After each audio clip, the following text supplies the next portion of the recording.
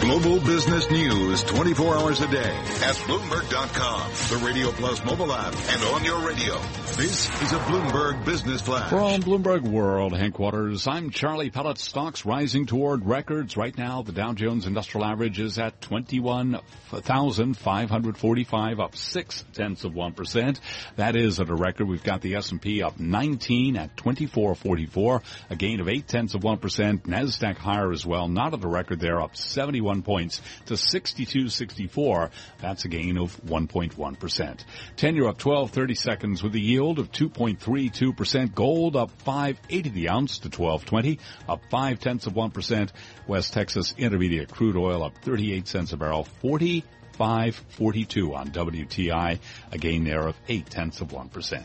I'm Charlie Pellet. That's a Bloomberg Business Flash. All right, Charlie, thank you very much for that update. It is time for the Bloomberg ETF report brought to you by BlackRock. Worried about market volatility? Minimum volatility strategies may be able to help. To learn more, please visit BlackRock.com/factors, prepared by BlackRock Investments, LLC. Here with the Bloomberg ETF report, Bloomberg's Jenna Dagenhart. People investing in popular technology ETFs are enjoying some nice double-digit returns. The technology sector has been leading the U.S. equity market in 2017. A number of large-cap growth companies like Alphabet and Apple and Facebook have performed quite well, and that's been helping to drive technology ETFs even higher. Todd Rosenblatt is in charge of ETF and mutual fund research at CFRA. He likes ticker XLK. We also find the cost structure to be quite compelling. So the ETF trades with a penny bid-ask spread. It costs 14 basis points. Altogether, this is a really strong ETF. The $16 billion ETF is up almost 15% year-to-date through July 7th. Rosenblatt expects that growth will continue and tech earnings will be strong for the rest of the year. A number of the blue-chip stocks or the heavyweights within XLK are still undervalued, and so we still think XLK is a great way to get exposure to the technology sector in a low-cost manner. That's your Bloomberg ETF report. I'm Jenna Dagenhart. This is Bloomberg Markets with Carol Massar and Cory Johnson on Bloomberg Radio. Sometimes I wonder what I'm gonna do, but there ain't no cure for the summertime blues.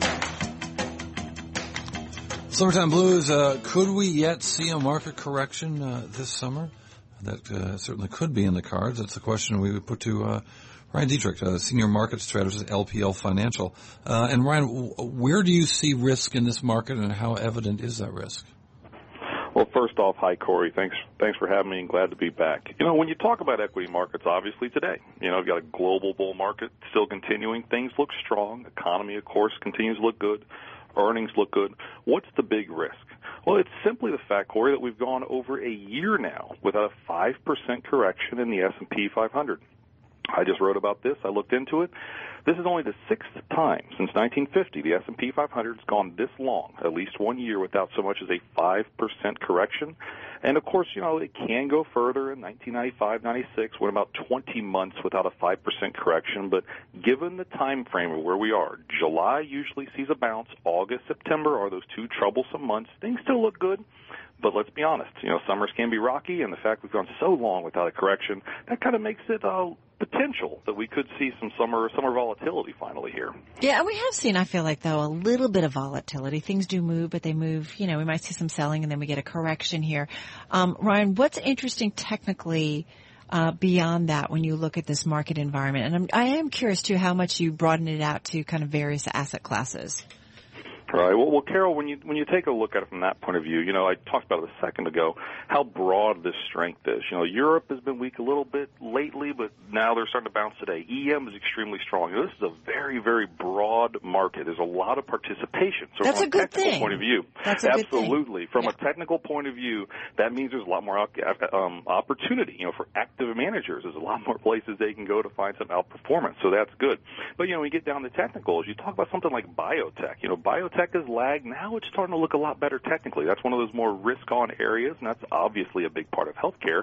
So if that continues to do well, that definitely makes the opportunities for even a little bit stronger market. But also, again, just in those beaten down areas, finally to form some leadership, and that's a real positive opinion in our view here.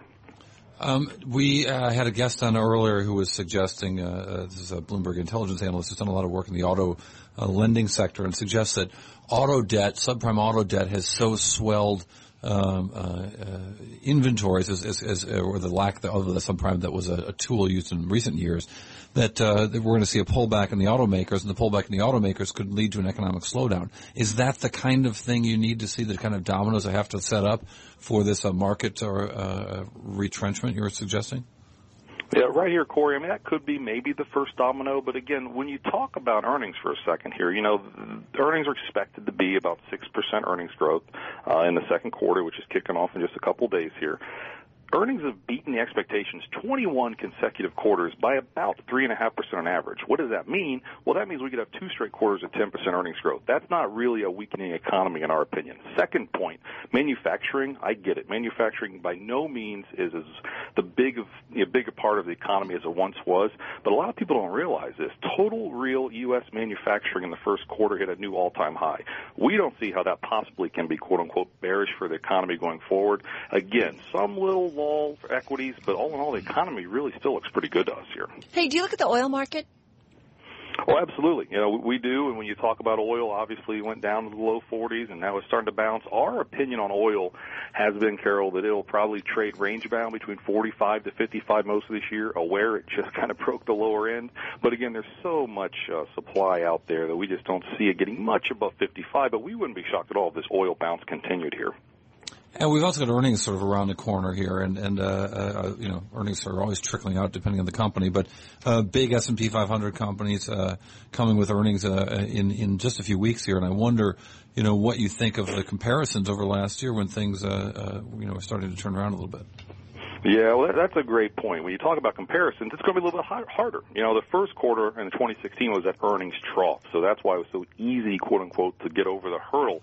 Last quarter with about 15% year-over-year earnings growth. But again, when you look at what's going to lead second quarter earnings potentially, it's technology and financials. Those two both have a shot at hitting double-digit earnings growth year-over-year, and they're also the two largest components of the S&P 500. So we really like to see those groups leading, and then they should. And again, as I just mentioned, 21 straight quarters of beating the estimates when it comes to earnings. So the 6 to 7% expected earnings, we think it's very possible we can hit double-digit once again here, earnings growth in the second quarter when all's said and done. Wow, you sound pretty rosy. Well, I can talk negative too if you want. I mean, no. I don't want you to talk. I don't want to get too negative. You're right. No, all in all, the economy. It's like when sometimes I feel like when you do journalism, you can go out and find all the research to tell whatever story you want. And I'm just curious, on a technical basis, if technically the charts are leaning one way more than another. Right. Well, I mean, the charts of from a purely technical point of view, Carol, I think I was on you a few months ago saying technicals look good. And the technicals do continue to look good. That's the one nice underpinning. But when you talk, you talk about valuations, they're a little bit stretched here, the tricky some summer months. And let's be honest, we're making new highs. People are getting a little excited here, not over the top excitement like we've seen at major market peaks. But again, those are some of those things that can come in and maybe put a little bit of a cap on the overall bull market. But again, we just see very low chances of a recession starting anywhere between 12 to 18 months from some of the proprietary data we look at.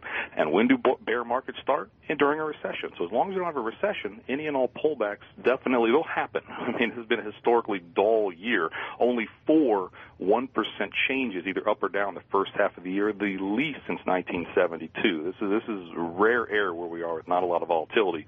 We expect that volatility to come back, but again, the money's going to circle around, and maybe some of those beaten up areas, specifically financialist small caps, can take the baton and lead, and that could again continue this bull market. So really quick, just 15 seconds. Do you sell VIX and into a rally of VIX? Yeah, all in all, we think volatility will continue to pop, but again, as the bull market continues to age, we would continue to kind of use pops and volatility as a buying opportunity for equities. Mm-hmm. Brian Detrick, Senior Managing Strategist at LPL Financial. You listen to Bloomberg Markets on Bloomberg Radio. Cory Johnson here at Cory TV on the Twitter. Oh, I got to put out a Victor Borgia video. That's next. You don't want to miss that. No.